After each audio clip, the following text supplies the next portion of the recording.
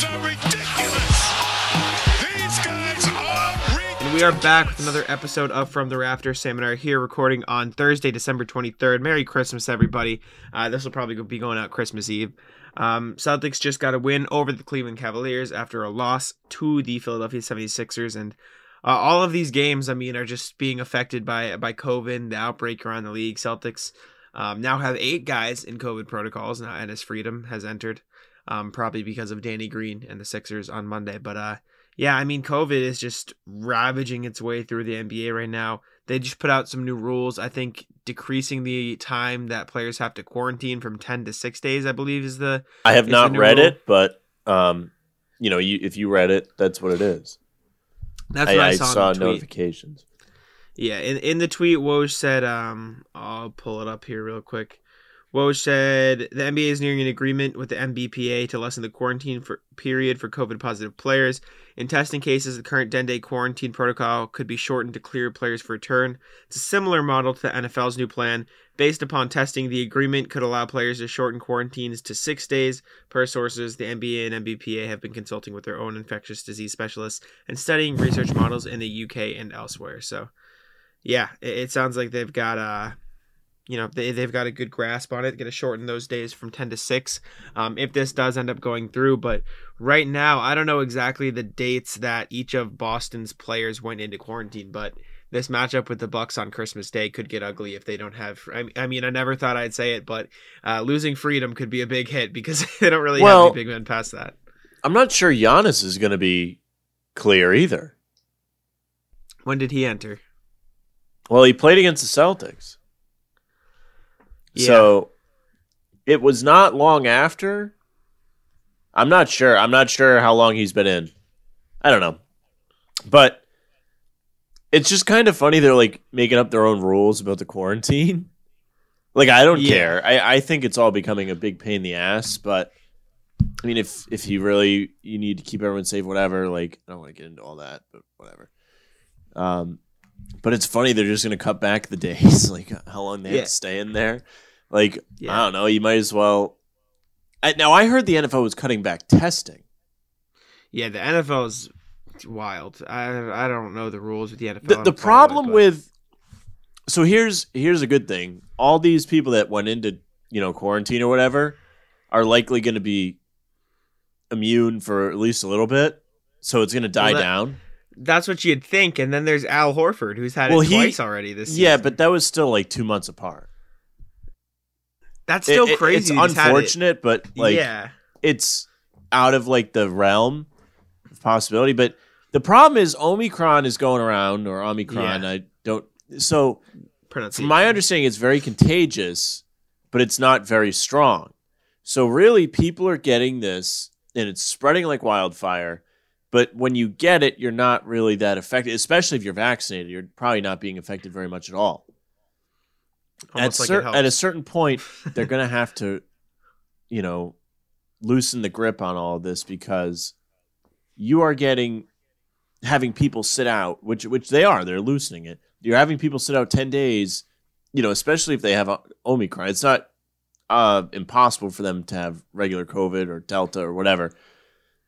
But they're sitting out and they're having not the strongest virus. It's just like it's. Well, yeah, but even if you have, like, regardless of how strong it is, like, you've got to be precautionary. I mean, you've seen what this can do, and for the most part, you could say, okay, it's not strong, but then there's that one in like however many chance that it is strong, and then it really affects somebody. So you can't take risks like that. I mean, if they catch Omicron, Delta, doesn't matter, whatever variant of COVID, like, they can't play. You can't play them, especially if they're not vaccinated. Vaccinated is one thing. Well, there's going to become a point where it might not be soon. Eventually, they are going to have people playing with COVID.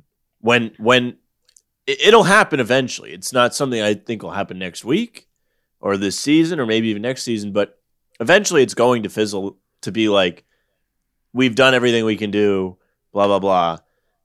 I don't know. And you can see it already. They're peeling back the days on the quarantine. Mm-hmm. Yeah. Yeah. I hope to God that there comes a day that the COVID vaccine is treated like a flu shot. And we don't have to get into politics, but like, I just don't get it, man. And we don't have to get into that, but like that's you what said, I think the booster is. People are complaining about like, okay, you need a third shot now. Well, like they have to get flu shots every year. Yeah, or you don't have to, but they're available every year. I don't understand the complaint. If people want to get to a point like you're talking about, which I agree, I think eventually it'll probably just be like, okay, this is a thing. You just get vaccinated for it. You get a shot every however often, and that's the way the world is. Except the difference is people are too stupid to just get it. And like, how are you think you're a medical expert and you work in like a construction company? Like, what? Like, it doesn't make any sense. The best analogy I have for it is like, imagine you're in like elementary school. Jeez, that was bad. Elementary school. And the teacher has had it with the class. Everybody has to be quiet for 5 minutes. And there's at least one person that keeps talking, so the time increases. To me, that's what the people that don't want it are. That's perfect. That's the best analogy I've heard. Yeah, sure, you have the right to choose whatever. Exactly. But I don't know, you're slowing everything down. Exactly. Like, you do what make you that want, argument, like, exactly. It's your own personal but then decision, it gets I to suppose, the point, but okay, you're affecting others, though, at this point. You're affecting other people. The people that want to get it have gotten it. The people that don't want to get it are probably not going to get it. Yeah. So at what point, like, you're at a stalemate. You need see that's why I really think it's just like whatever. At a certain point, it might not be now. There's going to be a point where you just say, "Fine, you don't want it. Fine." The people that have gotten it wanted it, and they're fine. Yeah, I don't know. We'll have to see again. This isn't a political podcast. We'll get back definitely to basketball, not. But it's relevant. Well, Jack did a semester or a year of nursing, so. I did, and I don't claim to be an expert. I did neither one of us medical experts. No, I did a year and a half of nursing school, and then I left to pursue other engagements. Thank God, because that was not my cup of tea. But we can talk about basketball now instead. Obviously, these COVID absences did affect the Celtics when they played the 76ers. You had to play Enes Freedom 40-plus minutes, and that was a big topic of debate. You had a lot of people arguing, okay, you should have gone with some different lineups. You can't play Enes 40 minutes. I know my thoughts on it, but I'll get yours first, and we kind of talk about There's that. Nothing. Embiid what do you want out of him? What do you want out of exactly Ime Udoka? He doesn't have anybody playing for him, and COVID is affecting every team. It's not just the Celtics, so I don't necessarily think it's a reason you should lose or an excuse for losing, right? Of course. Because Celtics were up 7 points in that game with 4 minutes to play and forgot how to play. 100%. Celtics were in that game all the way through. Would it have helped to have your probably one of the best Joel Embiid defenders in the NBA playing instead of on the COVID list? Of course, right? You wouldn't have had to play Freedom 40 minutes. You can make that excuse, but like you said, Celtics were in the game. They were winning, and then they blew it. And Udoka had a great quote after the game against the Cavs. They got bored of what made them successful. And he keeps telling the team, you can't get bored of what makes you successful. All the time we see in the third and fourth quarter, the Celtics revert back to isolation-heavy basketball because they just get bored of what's working. And Udoka called him out, so it's nice to know that he sees that. Yesterday wasn't too bad. You can't do it. Yesterday was good. They held on to the lead pretty much for the most part. There was one run where and that's Udoka Cleveland talked about it. Got back into it in the second, maybe? I thought it was third. Because we were doing the game, and I was like, we were doing the first half, and I was like, oh, yeah, like this is a game of runs because Celtics had blown it open, and then Cleveland got back in it. But after that point, I don't remember it being really within 10 very much. Yeah, and you saw Udoka with the quick timeouts when he wasn't too happy with it. So at least he was on top of it, which I enjoy. But the Enes Freedom thing, obviously he didn't play great defense on Embiid. The game plan was to give up mid-range shots and keep Embiid out of the paint, which in theory is what you want to do. If Embiid's making that many mid-range shots, you got to adjust. But the Celtics, to put it simply, they didn't have the personnel to adjust, right? Enes Freedom can't play defense in the mid-range and on the perimeter. You can send help, and the help was late, and that's a valid complaint, I suppose.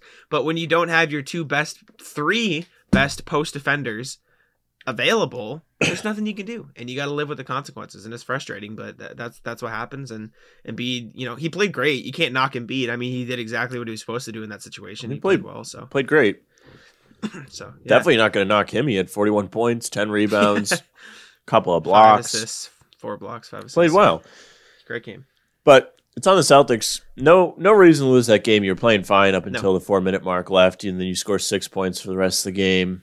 Give up an 18-6 run to end the game. It's just unacceptable. I mean, figure it out. Mm-hmm. I don't trust this team in a close game, and it's a problem. Yeah, and they played better against Cleveland. This was a couple games ago, so credit for that. Cleveland didn't have anybody playing for them. They should have played better. Mm-hmm. Yeah, and Cleveland also didn't play well. I thought that game, with how Cleveland shot horribly.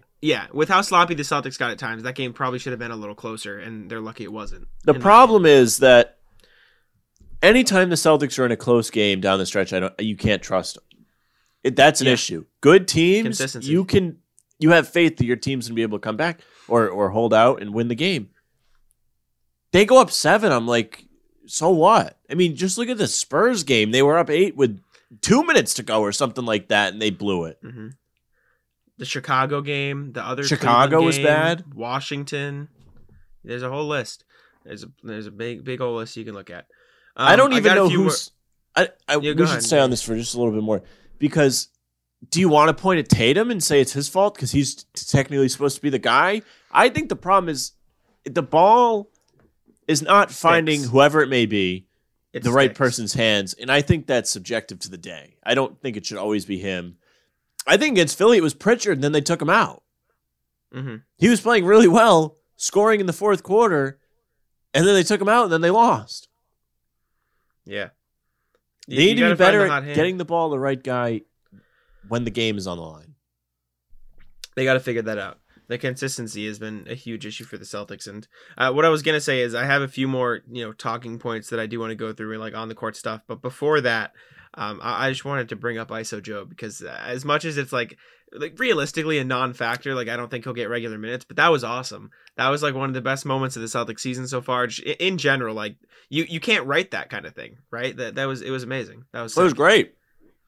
I tweeted the picture of sad Paul Pierce, like saying like that was Taco sitting on the bench, like, and Joe Johnson was getting the treatment that Taco used to get.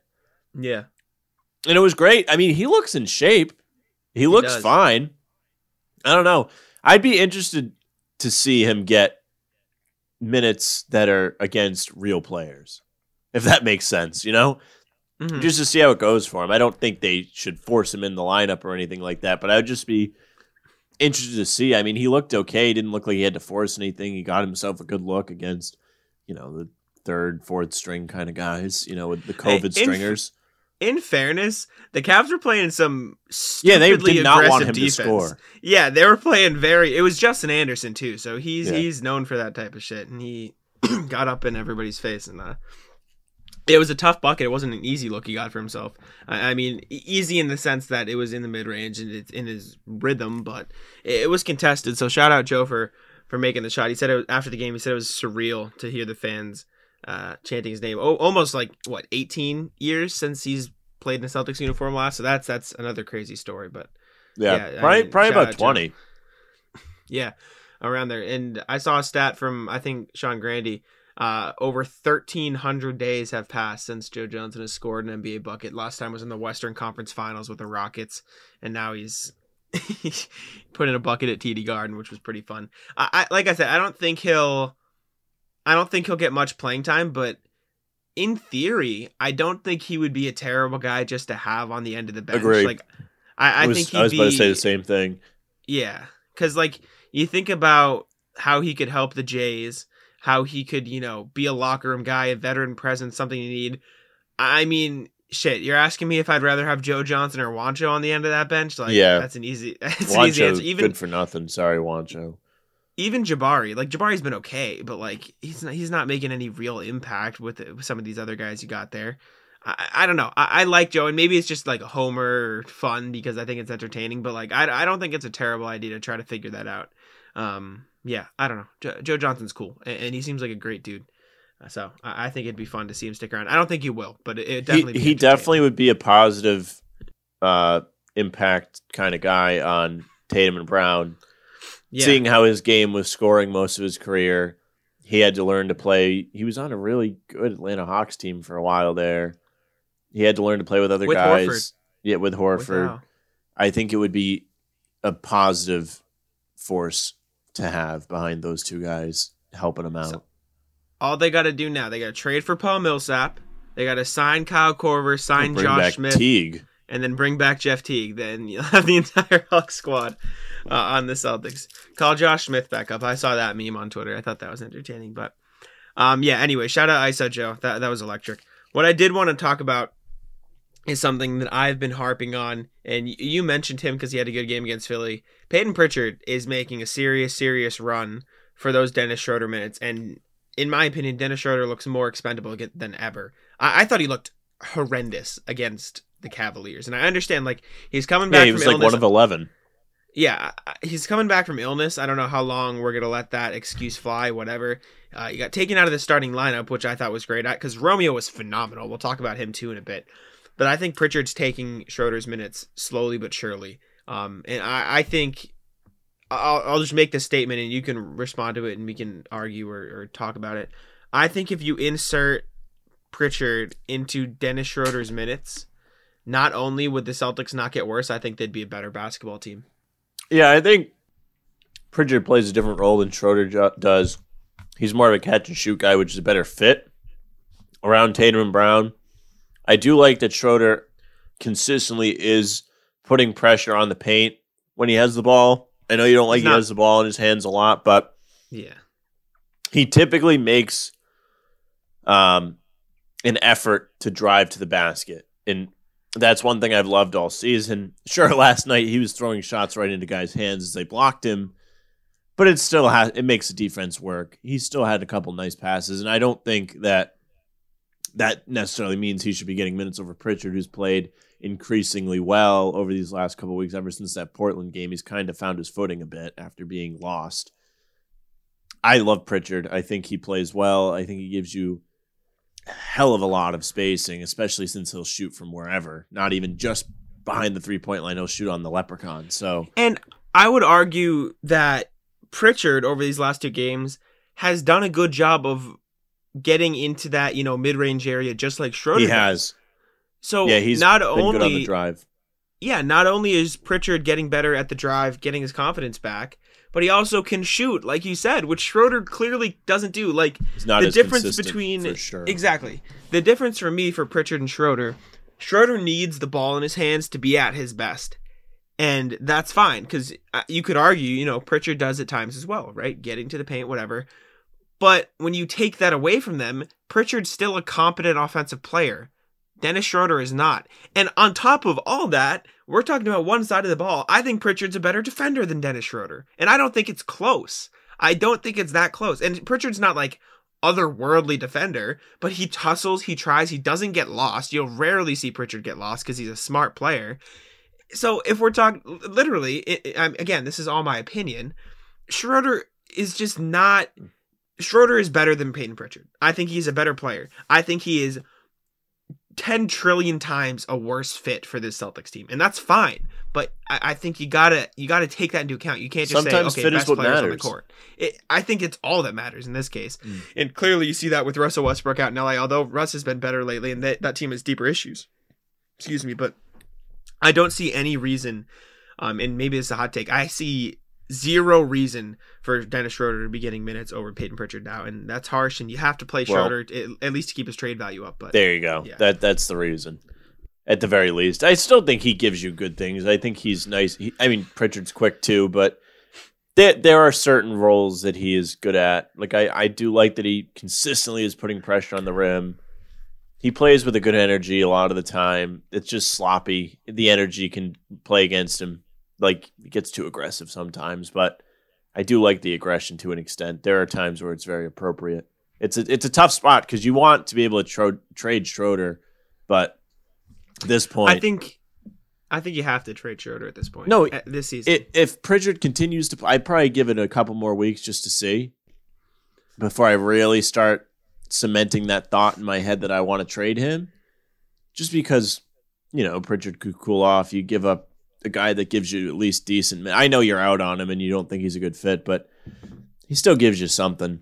And if Pritchard's giving you nothing, which he had been up until like a couple weeks ago, it's good to have Schroeder around. I think Schroeder's a good safety net if one of the Jays gets hurt, because he's Yes. one of the only other people on the team who can effectively create his own offense.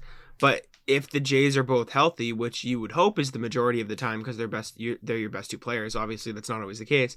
But if the Jays are healthy, the difference between Schroeder with one of the Jays and Schroeder with both of the Jays is so immense that he becomes almost useless. And you could even argue he's a detriment to the team, right? You saw, like, you were watching that first half of the Cavs game. He was throwing the ball away.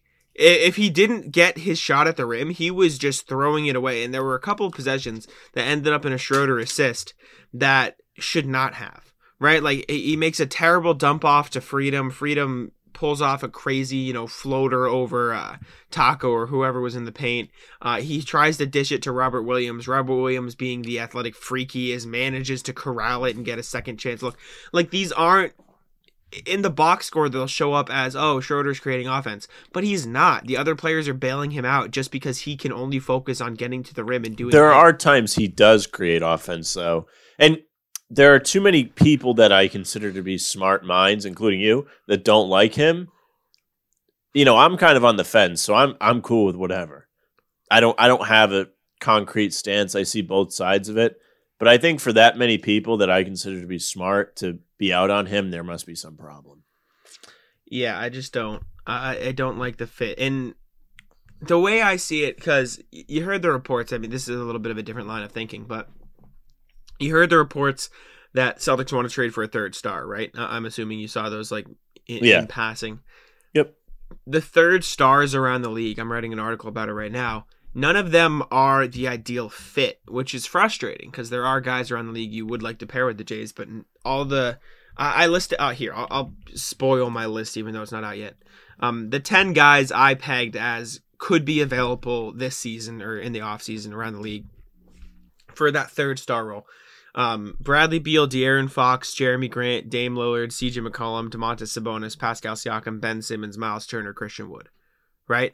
So you think about all those players, 2 of them are elite three-point shooters, or really good three-point shooters, Lillard and Miles Turner's borderline. Like, we're talking about, ideally, in my opinion, the best player to put around the Jays is somebody who can shoot the basketball. I think that's all you need to worry about. You need shooters and you need defenders. Miles Turner is that, but at that point, you've got a 3-big lineup that you can't start all of them, and that's a mess. Damian Lillard costs way too much because they're going to want Jaylen Brown for him, and you don't know if he's available. And past that, like, De'Aaron Fox I like, but he can't shoot. So then, in my opinion, like, I think in theory it's fine, and if he can improve that 3-point shot, it's better, and he's good at everything. But if he comes here and he's just a glorified Dennis Schroeder, then that's not what you want on the offense. And that's not a knock on De'Aaron Fox. Well, Fox is a better defender, if I'm not. He is, and he's obviously faster. But I don't know. CJ McCollum is on the list, but he makes too much money, and he's way too similar to the Jays. Sabonis intrigues me, but I don't think I'd give up Robert Williams for him, and that's probably what the Pacers would want. Here's the thing. I don't know. Let's stick on Fox, because that one probably... Yeah. Him and Simmons, I'm not interested in McCollum. He makes too much money.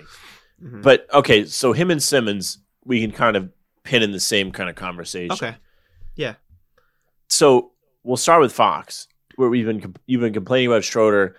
Problems with Schroeder, can't shoot, which is not something that we have been harping on. It's been more of turns the ball over too much, is too aggressive at sometimes, sloppy, right? Doesn't play defense. You really can't say any of those things for Fox. So he would be Schroeder with all the positives that I see, with defense, more care over his passes. Yeah. And probably about the same shooting ability and more definitely athletic, more faster. Athletic. Definitely he would be getting to the rim and making things easier on everybody else, as would Simmons. Simmons refuses to shoot, which is a problem. Not necessarily sure he would continue that on the Celtics. But the only interest I have in either of those guys, if you're keeping Tatum and Brown, there is no, that's the point of your article, is that there's no point in trading either of those two guys. It's not going to make you better. You're trying to get better and then bring in supporting players, which to me feels like an off-season type deal that if you want to do it then. The only reason I think Fox might not necessarily have to or end up being an offseason type deal is, we talked about this last night, Tyrese Halliburton is so good. He put up another 20 and 10 game last night. He's averaging, I think, God, I saw the stat last night. I know JJ Redick tweeted it out. Now, the Celtics didn't have the chance to pick him, right? He was gone. No. Yeah, he was gone. I don't even think they had like a top pick in the draft that he was No, in. that was the Nesmith draft. So they had... Oh, was it? That was only a couple ahead of them. I remember he got drafted, and now I remember clearly people were like, damn, I wanted the Celtics to pick him, but I wasn't sure if they had passed on him, and then people were pissed that they didn't pick him. But it sounds like they picked him. I mean, he was picked beforehand. Nesmith won 14th, right? Yes. If I'm correct. Yeah, Halliburton won 12th. So yeah. Very so close. There you go. I mean, it was a close one. And I think they would have picked him from, everybody was... He fell. He fell a lot. He was supposed to some people had him going like top 5, top 8, and he fell to 12. So that's very tough. Celtics did pass on Cole Anthony, which is looking unfortunate, but it's tough to get hung up on some of these things. How I feel about all this kind of stuff. I think it's all about the opportunity you're given. I'm not sure necessarily he would have probably got Pritchard opportunity here, the same as Pritchard has. So, and Pritchard's been, for the most part, really good in his time, barring these last couple months. Like if you go back to the preseason, guy had just come off balling out in the summer league, and then he was balling out in the preseason too. We all really thought we were going to have the conversation now of Pritchard versus Schroeder. I mean, that we're having now between those guys. Yeah. Months ago. And now we finally have to have it. Yeah, I agree. But anyways, back on the Fox thing, because we got caught up with Halliburton. It's all a matter of the directions the Kings want to go in, right? Because if the Kings are like, let's trade Fox, get some assets back so we can still push for the playoffs, I think trading Fox for Simmons would be phenomenal for the Kings. I think that could legitimately push the Kings into an actual playoff team. Ben Simmons' defense with Buddy Hield spacing, Tyrese Halliburton spacing. Like, I see you smiling a little bit. I don't know if you believe that, but no, I was laughing at a message I just received. Oh, okay. No, yeah, I think you add that defense. You're on Halliburton you're on Simmons at the 1, Halliburton at the 2. You put Barnes, or no, even like, oh God, I don't even know how you would run it. You could run Halliburton, Hield, Simmons, Harrison Barnes, and Richaun Holmes, 1, 2, 3, 4, 5. That's great. I think that's a great lineup. So if they want to go in that direction, I don't think the Celtics have a real chance at trading for him. If Philly is willing to do that. If not, then I think the Celtics could get away with, a bunch of picks. But I put out an article today talking about, quote, saying the Celtics should target Fox. And I saw a lot of people saying I wouldn't give up like 3 firsts for De'Aaron Fox. And I think that's psycho. I think that's crazy. If you're listening to this, at this point in time, picks are not meaningful. Yeah, I agree. With what you have on your team. To some degree. But yes. Just look at Pritchard and Nesmith, right? People are clamoring for these guys to get minutes. Not that they've necessarily earned it. Pritchard is starting to. Nesmith also. And they're starting to kind of get more into the rotation. You would be having the same dilemma of, these guys need minutes with all these extra picks. Yeah. And I don't think that's not what the team needs. The team needs more veteran-type guys, at least a mixture of them that can give you solid minutes. You're going to get out of them and that are more consistent. If you're just getting more and more draft picks, you're going to have the same inconsistencies around Tatum. I mean, mind you can absolutely hit on them. Don't get me wrong. Like Robert Williams has been fantastic. Grant Williams is really starting to step up too, but it took Grant 3 years. It took Rob Williams 3 years. How long are you going to screw around here with picks? I have no problem with trying to compete, but I don't think picks are the way you want to build around guys. Sometimes you need them, but now is not that time. I think a lot of Celtics fans are stuck in we need to give these young guys more minutes. They can turn into something. They'll be this. By the time you give those young guys minutes, it's going to be 3-4 years down the road. Tatum and Brown are going to be sick of not, competing for championships. And they're going to be like, at some point, you got to cut the rebuild part of it and enter the win now part of it. And you could say, the Celtics have been in that years. Then stop worrying about the picks if you're so engrossed in the winning now, then the picks don't matter. You look at the Lakers, you look at the Clippers, you look at all these teams around the league building for championships. The Bucks traded away like 9 picks for however many for Drew Holiday, and it got him a championship. And you're not willing to give away 3 picks for De'Aaron Fox? Picks are meaningless to you at this point. They just are. You have your foundation. Now you just need to build upon it. You've got Tatum, Brown. If you believe those two are that, if not, I'm sure one of them can be flipped. I think they are fine. Rob Williams, another great one.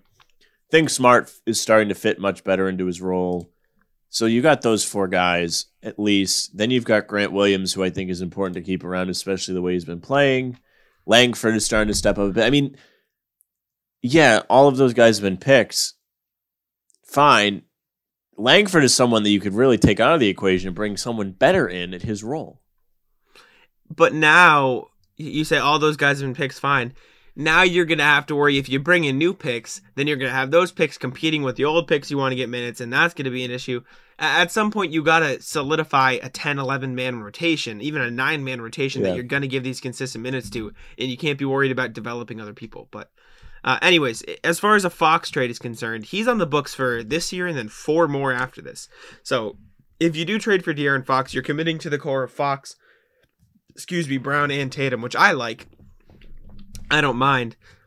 But what you would, have to give up is where it comes called into question. Because realistically speaking, Fox makes $28 million.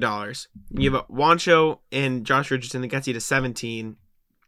Then probably they would ask for Romeo and Nesmith, maybe. And then I don't even think that would get you to the value. That would get you to the value. No, you definitely need more than that. You're probably going to have to give up. They can have their pick besides Tatum and Brown, probably. That works. Maybe not Rob Williams. I'm talking about just financially speaking, like matching the salary. That means nothing until you have interest. I know, but like that has to be done to set the baseline at the very least. Past that, I don't know, because I don't know if the Celtics have a good enough package to get that deal done. As far as Sabonis, I think that's more realistic.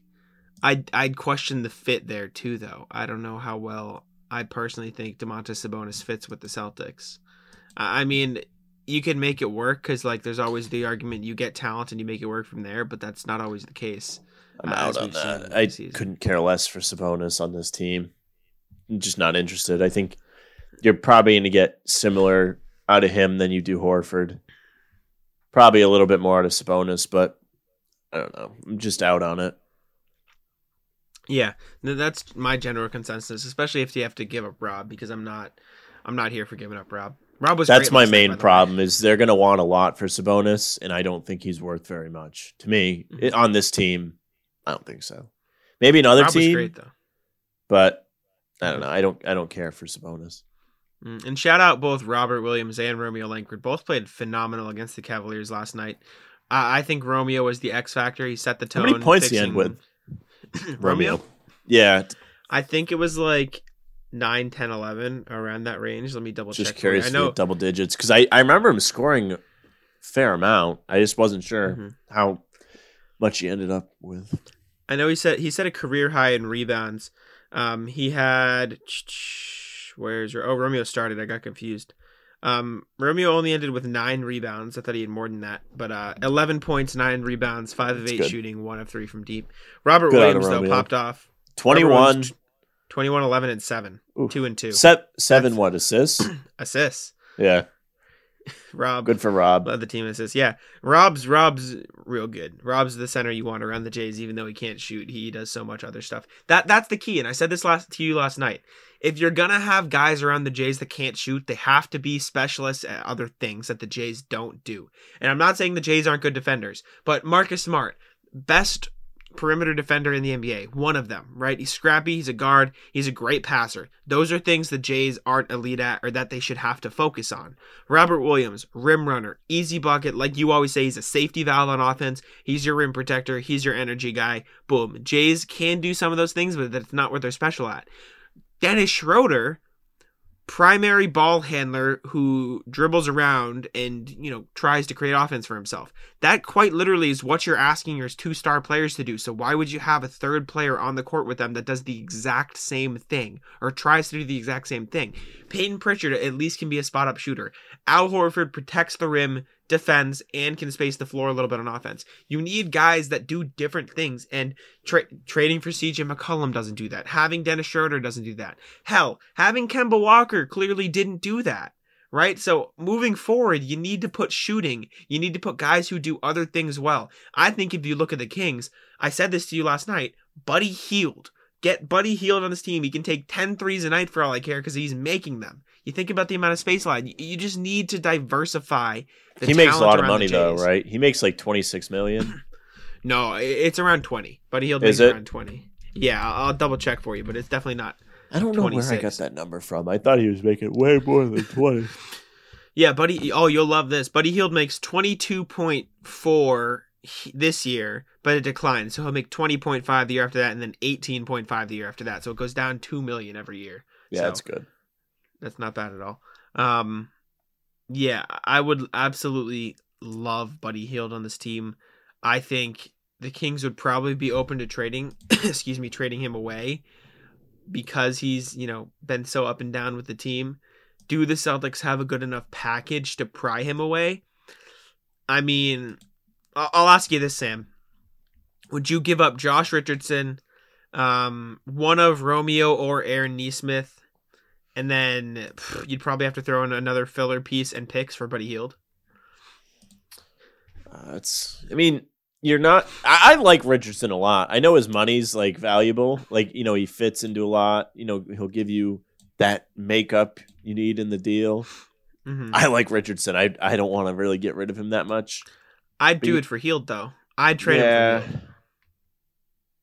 I think I'd probably do it. So I wouldn't love it at first, but then he would be on the team, and you kind of forget what you give up once you get the trade through. It's always hard to pull the trigger, but once you do, it's like all right, well, it fits good. I think you could Richardson, Aaron Nesmith. The issue is, I bet you money the Kings. So Richardson, Nesmith, a pick or two, and then filler. What it comes down to for me there, and this is getting into the specifics a little bit, if you can convince the Kings to just take filler and take on like Juancho in the end of his deal, I think that's a no-brainer. But if you're the Kings, you'd probably ask for one of Romeo or Pritchard as well, which is where it gets. Yeah, then you're getting kind of where it gets there on the border. And I think it's something you definitely still consider, because I truly do think Hield would make that big of an impact on the Celtics with his shooting. But you got to weigh the pros and cons at that point, in my opinion, because we didn't even talk about this. Romeo, or we did briefly, was great last night. And I tweeted this out. In the first quarter, you were telling me Celtics are getting absolutely killed on the offensive glass. Which they were. Beating their ass. Romeo Langford came in and played center effectively. He was boxing guys out. He was playing defense. He was getting steals in the post. He was defending, big guys like Taco and, Dean Wade, if you want to throw him in, whatever, Cleveland center group. And he's playing great. And he gave you that hustle. He crashed the boards. He's a guy you want around the Jays for those reasons, because he does those little things. I'm going to keep going back to it. You need guys around the Jays who do stuff differently, who do stuff that the Jays don't do. And the one thing you're missing from that formula right now, if you think about it, around the Jays, you have defenders, you have a playmaker, you have rim protectors, you have hustle guys. You need shooting. That's the one thing you're missing. And that's what Pritchard is slowly bringing into the fold, but you need more of it. And I think the way you do that is trades. And I like the Buddy Hield deal, especially if you can get it done with Richardson, Nesmith picks, and somebody else. But I think the shooting is the missing link. And that's not a new take. That's just, something I think needs to be emphasized as the Celtics move forward this season. So that's what I'm hoping to see. I also think this is something I think we've both complained about a little bit in the past. I really hope that last night is a springboard for Ime Udoka to start experimenting with the rotation a little bit, because you see him take that step where he's not starting Schroeder. That's not something you've seen all season. Right. If Schroeder's been available, exactly. If Schroeder's been available and, one of the normal starters is out, he usually gets that nod. And he went with Romeo, and it worked out for the best, I would say. And I think that's a real step in the right direction. So do you think Udoka is going to start experimenting a little bit more moving forward here? I don't know if I would say experiment. I would say he might be more open to change because, or going with guys he feels like are hot at the time, because I feel like Romeo is a good fit in that starting lineup, especially if you're not going to go double bigs, you're going to run three wings. He's a good fit. He plays defense. He's all right catch and shoot from the corner. I'm fine with that. He does good things for you defensively. Obviously, grabs rebounds, had 9 of them yesterday. Did a good job fronting centers, getting deflections. You probably need that more than Schroeder's ball dominance. And I think Schroeder's ball dominance can work in a limited role off the bench, which is why I think that's where he's best suited to be. Because if you put him in the lineup with other guys that are not Jason Tatum and Jaylen Brown, I think that's probably the best way to utilize him. Even though I'm not a big fan of him in general on this team. So I think that's right. Now, I wrote down a list of trade destinations. I think the Clippers, the Knicks, the Hornets, the Wizards, the Mavericks, or the Nuggets could all be teams that could potentially want Schroeder. You wouldn't get much in return, obviously, but like I said at the start of the podcast, I think if you give Pritchard those Schroeder minutes, the Celtics team wins more games, if anything, which is... well, you got to try and get something from return because he's still valuable to teams. His contract's low.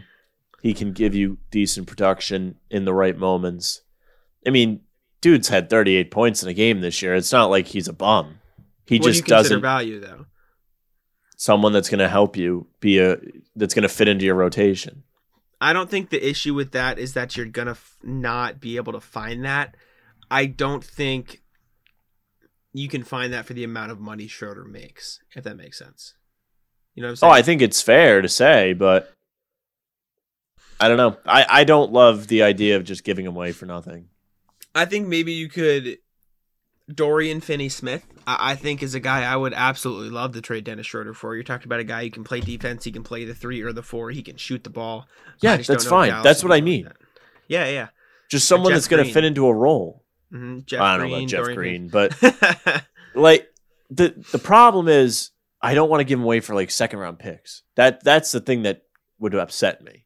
I want something that, or would you rather just keep him at that point? What? Would you trade him away for second round picks if it came to it at the deadline and you didn't have any other? I'd honestly rather just keep him just in case somebody gets hurt. Okay. What are you gonna do with the second round picks? We just spent like 10 minutes talking about how unvaluable the picks are. I agree with you, but I'm so out on Schroeder. I think he hurts the team, and getting rid of him would benefit the Celtics. Is where I'm at with Schroeder. So I'm not. I think that's. I'm not in it. Yeah, which is a fair argument. I can see the argument on both sides. I'm not in it for the picks though. I just think getting rid of Schroeder would help the team because you can't. I think he just hurts at this point, which is. If it gets to the point you're not playing him, maybe, but like. There are situations that it is called for him to play. I mean, like I said, he's won them games this year. I'm not saying he's been perfect. He hasn't been consistent.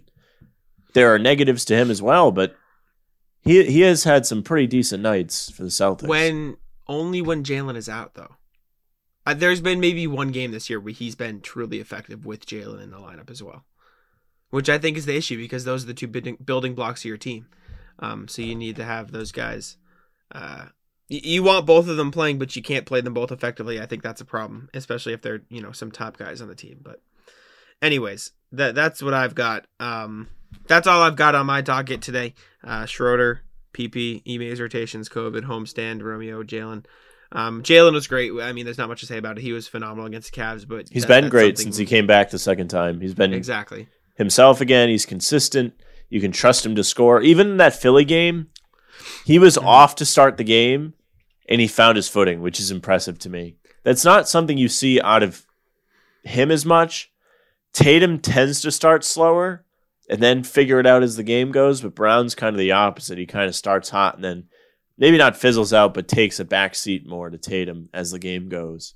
So I'm very happy to see that he played well again yesterday. I mean, on Monday after struggling. Yeah. Brown's the first quarter king. He carries Celtics there. He's probably the most consistent Celtic. We talked about this last night as well. But is there anything else you want to bring up before we start to wrap the show here? No, I am very tired. I need to take it. There you go. Like I said, this will probably be dropping on December 24th, Christmas Eve. So Merry Christmas to all those who celebrate. Happy holidays to those that don't. Enjoy your time off from school if you're in school still. And if not, enjoy the holiday season anyways, and Happy New Year for when it comes around. So, make sure to follow us at BannertownUSA.com. Make sure to check me out on Twitter at JackSimoneNBA. I do work for a bunch of other sites, so I appreciate the support in that sense. Thank you guys so much for listening. We're coming up on 10,000 plays on the From Their Afters podcast, which is insane. I'm sure Sam can agree with that, which is absolutely crazy. Yeah. Very excited. But, that's it for me, and I'll throw it over to you. Yeah, guys, thank you very much for listening. We always appreciate it. We're almost at the end of another year, coming up on probably 2 years of doing the show. So everyone that's come on, spoke with us, listened, whatever, we always appreciate it. You can follow Jack at Jack1NBA. You can always follow Bannertown at Bannertown USA. You can follow me at Sam LaFrance NBA. That's our show for today.